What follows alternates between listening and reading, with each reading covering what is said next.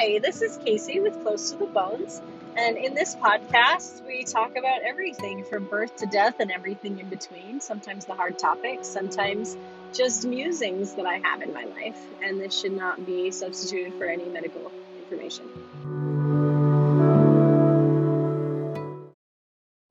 All right, so I had a very interesting day today, and I wanted to talk about it before the day kind of got away from me, just because sometimes ideas come to us in the strangest ways. So for 2021, I do want to record more podcasts, and I've been kind of wondering and worried both at the same time what topic I would like to talk about. And then I I will do another podcast on the lessons that I learned in 2020 because they are vast and large and important. But for right now, I came home, and it's a fairly busy thing that I came home to from Arkansas over Christmas. And I came back, and my practice is fairly busy right now. I've been doing this for 2 years. I had a few clients my first year, one client last year until the end of the year when I had 5. And then in 2021, things are much busier, and they're almost to where I would like them to be forever. And as I spend my days driving and talking to pregnant and postpartum people and doing all of these things that I've been dreaming of for over a decade, a lesson came to me today. So a little bit of backstory here. My prenatals don't look like typical prenatals like what you have with a lot of other providers. The clinical stuff like blood pressure, hearing your baby's heart rate, urinalysis if you want that, all of the actual clinical things that's the focus of an appointment, especially if you're going to the hospital. All of that stuff is maybe the last 10 minutes of an appointment with me. The other time, and a lot of my appointments range from 1 to 2 hours. It is not uncommon for me to be with someone for 2 hours every single time I see them. It really just depends on their needs and what we need to cover and where our conversation goes to. For me, relationship building is the biggest part of me being your midwife. I have taken late transfers, and honestly, my one latest transfer is still one of my favorite clients ever. But I do really, really love the relationship building aspect of being someone's midwife from the beginning. I may only be seeing them once a month until the 3rd trimester, and then we bump things up. But I still feel like I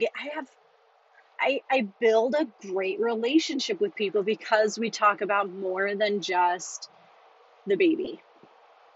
And the lesson that I got today was really interesting because I saw 2 pregnant people today, and the first was having a really hard time, and honestly, it's almost like it was reflected from my 3rd pregnancy. To go back just a little bit, my 3rd pregnancy honestly might have been my hardest. My first, I've talked about this before, my first was a C-section at 37 weeks, turned NICU transfer to an hour away. And then my second was an amazing free birth after 7 miscarriages. And after that, primary C-section. So her pregnancy was hard in different ways. But I think my 3rd pregnancy was hard in ways that I hadn't really considered before I got pregnant with him. So we got pregnant first try with my 3rd baby, which was a surprise in and of itself. You have 7 miscarriages in a row before you get your second living baby, and you're like, oh, that might just be how my life goes forever. And then when we got pregnant with Link, it was a very, very different experience just because it happened so quickly. It was the first postpartum egg, first try, all of the things, and he stuck, which was a whole other level of strange because my babies don't stick. When I started bleeding at 5 weeks, I just assumed that was how things were going to go. And my best friend was pregnant. We got pregnant on the same day. Not planned, but kind of hilarious in hindsight. And when her baby died and was born at 9, 10 weeks, we were all in shock because it was supposed to be mine. And like thinking that, I thought it for years before I said it out loud. And so did she. Like once both of us finally aired that, like we both said it out loud, it was my baby that was supposed to die. Like things got lighter for both of us. But it was a weird pregnancy even beyond that. Like I first felt him move, and I know a lot of you are going to be like, no, that's not possible. But I first felt him move at 9 weeks. Like I felt a baby punch me. And I know that it was because his spirit was trying to tell me that he was there and that it was okay and I was allowed to feel other things. But in the moment, it just shocked me to my core. I was like, again, I felt a baby kick me that's going to die, because that's what happened with Tyrion, my fourth loss. Like I felt him move hours before he was born. Like it was a big thing. And so I interpreted it in the wrong way with Link, that he was saying that he was there so that he could leave. But now in hindsight, I know that he was saying he was there because right after that, he was gone. Like, and this is where today's lesson comes in. For myself in my third pregnancy, and for this person that I was helping today, like also in her third pregnancy, it was such a heavy feeling of, I don't feel this baby. Like both of us felt our baby fairly early and regularly, but we did not feel our baby beyond the physical sense. We spiritually did not feel that soul in their body.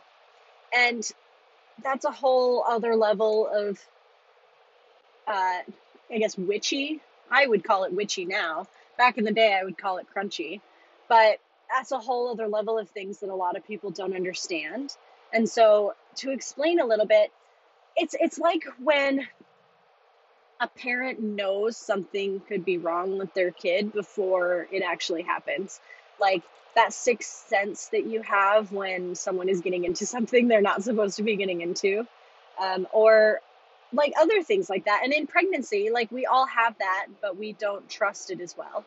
Especially like, and with my first pregnancy, I didn't know what I was supposed to be feeling. And so I think that was a big part of it.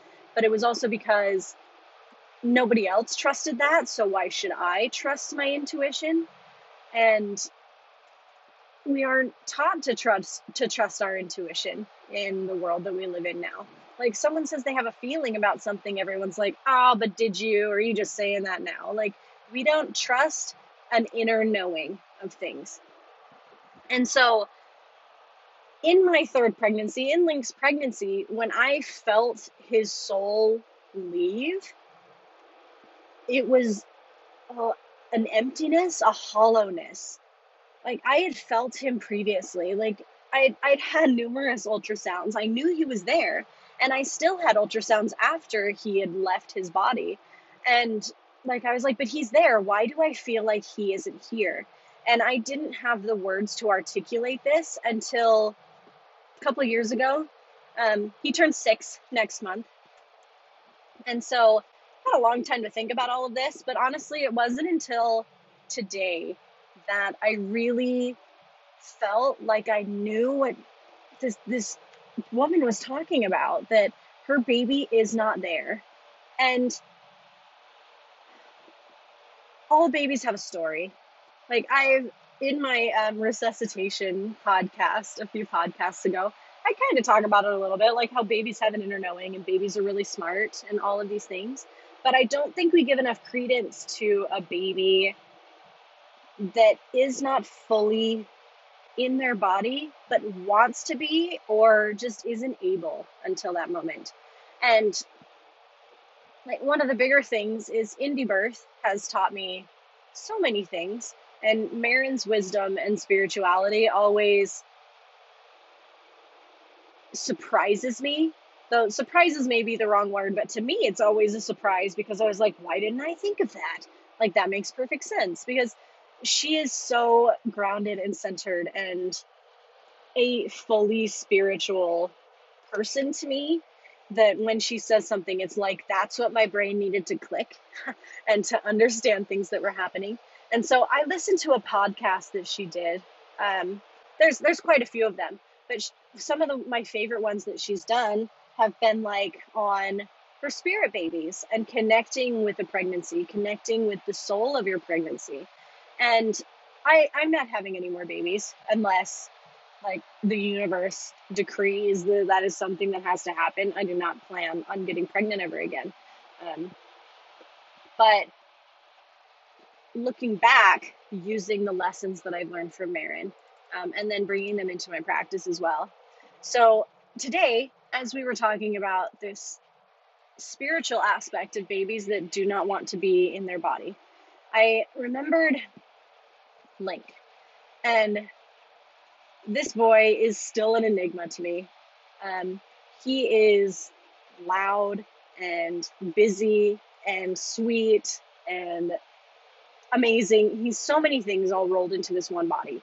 And part of me wonders, looking back, like, is that why he regularly left his body when he was inside me? How much awareness are we giving to babies? Because do they have to stay in their body? No one knows. Like, we can say, yeah, a baby is formed at this time. They have their cardiac cells start beating at this time. We can see it on an ultrasound at this time. This is when all these things develop. This is when all this stuff is happening. And yet, how do we explain or understand that sometimes the reason that someone does not feel that their baby is a baby or anything else is because that baby is not there? I remember, I think it was just an Instagram post that Marin did where she talked about how her baby was always like, would go and play with the stars and she'd wake up in the middle of the night and call him back. And that stuck with me because a lot of the time we talk about labor and we're like, oh, and when you're in labor land, we're like, oh, she's just going to call in her baby. Like, what if that's because some babies have to be called in for their lives to begin? Like, they have other work that they may be doing. They have other places that they want to be. Even while they're growing in the womb and kicking and doing all these other things that are happening, their awareness isn't here. And so as I was talking to this woman today, we were discussing this, and I was like, maybe it's a third pregnancy thing. It's like it happened in my third pregnancy. It's happening in hers. I see a lot of strange things happen in a third pregnancy. Like really powerful, profound lessons seem to happen in first pregnancies and third pregnancies. And I wonder, like a lot of the time, like we talk as midwives, we're like third babies, they're a wild card. But what if it's because there's something else going on with third babies? And I could be completely missing the mark here. This is all just speculation. I just like rambling, and sometimes it makes sense in my brain. But it was an interesting thought today that that's how our prenatal went. Like talking to her about these fears that she's having about her baby that is not in their body and what that means for pregnancy, and is that okay? And are her fears unfounded? And the thing that she said to me, she was like, I don't think I could talk to an OB about this. I was like, maybe, maybe not. I don't know all the OBs, but I do know like a lot of them. Like, I love Dr. Stu, but I don't think he'd be here for the woo-woo stuff. Whereas I love talking about this stuff. Like I trained in Reiki. I'm a Reiki master and I'm a yoga teacher and I work with crystals and herbs, and homeopathy is a new thing that I'm really getting into because of the spiritual aspect of it. But I sometimes wonder too, could I go to my OB appointment and be like, my baby isn't here and have them understand what I was referring to? But it was just a really interesting conversation of, is that something that other people have noticed? Is that something that we should be noticing? And then what can we do to help call in our spirit babies? And sometimes we can't do anything. Sometimes babies are not meant to be here. Sometimes they're here for a short time. Sometimes they are meant to be here, but they don't want to be in their bodies yet because they're stubborn or they have other business to work with. And how much of that are we actually helping people through in pregnancy? What if a lot of the fears that we have in pregnancy are because of the spiritual aspect that we're ignoring? And again, this is just speculation on my part. But I do think that, again, it does come back to intuition. And how much are we trusting our own intuition? How much are we trusting our own knowing? And how much are we trusting our babies knowing? I talked about on Minna's podcast my first free birth, and how she made that birth happen. I actually realized today in another appointment with an amazing woman, we were talking about VBACs and everything. And I was like, looking back, I wanted more appointments with my doctor. So in her pregnancy, I quit care at 11 weeks. And honestly, I would have felt better if I had had more, but she was in charge. It was not me. My baby was in charge of that experience, and she was telling me what needed to happen. And I've gone more in depth with that in that podcast. You can go back and find it. But it's very interesting to me to think that our babies are an active part of this as well. It's like how often do we think about that? Our babies are an active part of this process. They are not a passive thing that is growing in our womb without outside influences. Like, we talk about stress and how that affects a growing baby. We talk about nutrition and all of these other physical things and how they affect a growing baby, but we don't really consider that the baby is also fully in this experience. Like, it's a miracle that a baby grows from an egg and a sperm. Like, somehow the universe aligns and a sperm finds an egg and fertilizes the egg, and then the egg's like, oh, I know what to do, and just splits and splits and splits until it gets to a certain point. And then some cells go this way, some cells go that way, some become a baby, some become a placenta, some become a cord. And then those cells innately know, oh, I'm going to be a heart. Oh, I'm going to be a nervous system. Oh, I'm going to be an eye. Like, it's miraculous that all of these things come together to eventually give us a baby that is born through a vagina, screaming and happy and growing. And then we continue doing that throughout our life. But at least I haven't considered how much the baby has a choice in all of this. Like, if the spirit doesn't want to be born, there is nothing we can do to change that. Like, and I've talked about it before, babies die, and there's nothing we can do about it. And I hate that it happens. I hate that babies die. I hate that people have to go through that pain, regardless of how that is happening. Like, a wanted baby can die, and there's nothing we can do, and it just sucks. Whereas sometimes miracles happen. Like, I hear so many stories from people that had a miscarriage, or there wasn't a heartbeat on an ultrasound, and they went back 2 weeks later, and oh my gosh, there was a baby there.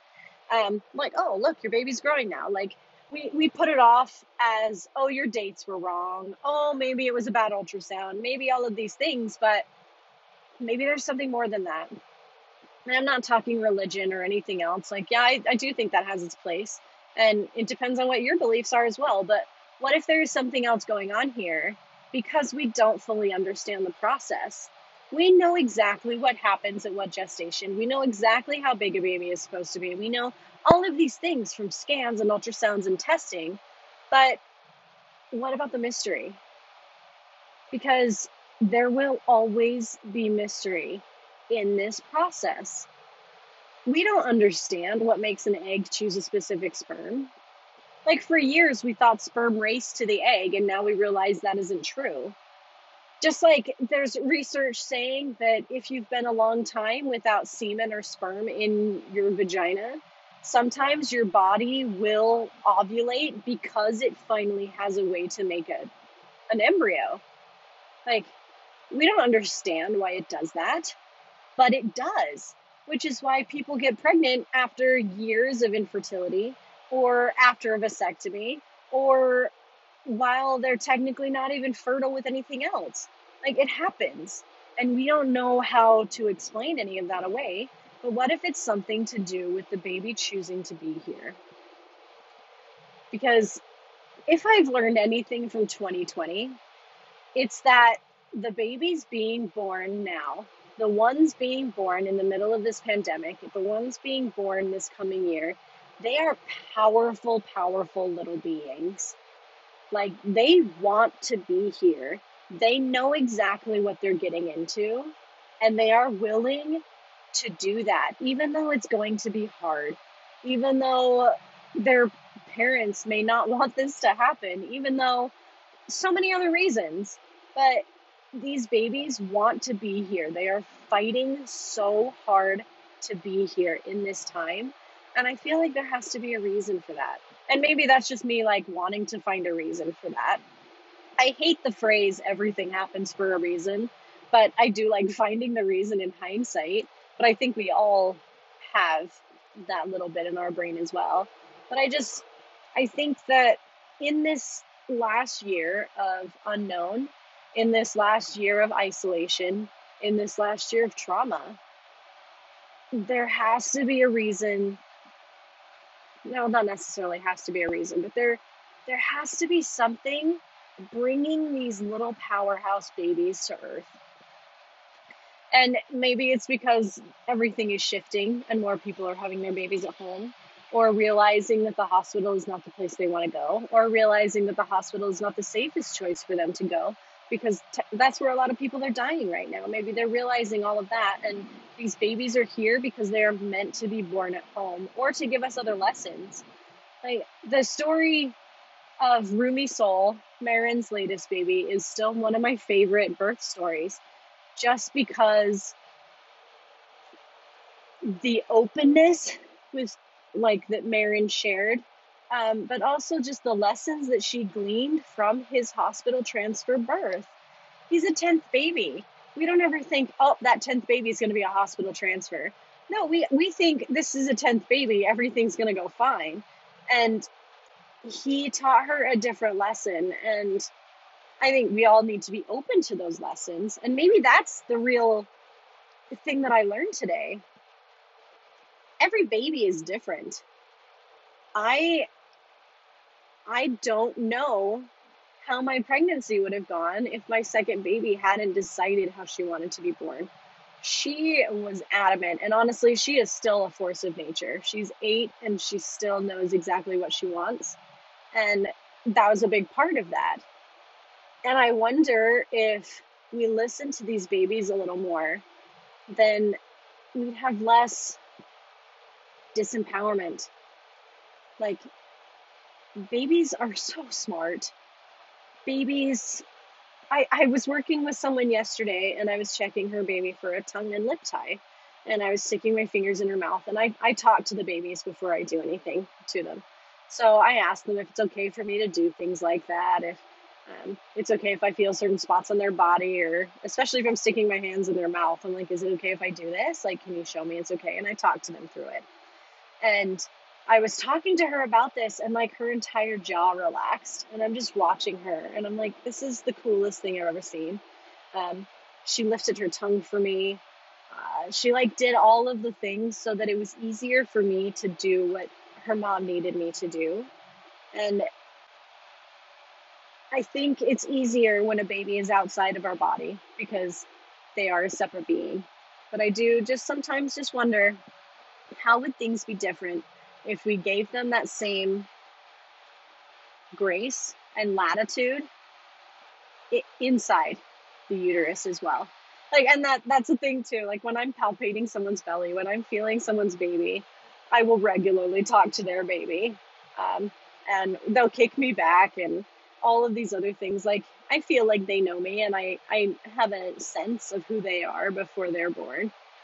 And this is just making me want even more to make sure I really embody that in my practice. Like, I'm already fairly big on intuition. How a pregnant and birthing person is feeling is bigger to me than what labs are saying, like labs are a big part of stuff, and all the clinical signs and all of the other stuff is a big part of this. But if a pregnant person is feeling completely fine, I'm going to defer to that rather than what all of the science is saying. So like I'm kind of already there. But along the same line, like if I gave the baby the same level of trust that I give to the pregnant person, how would things change?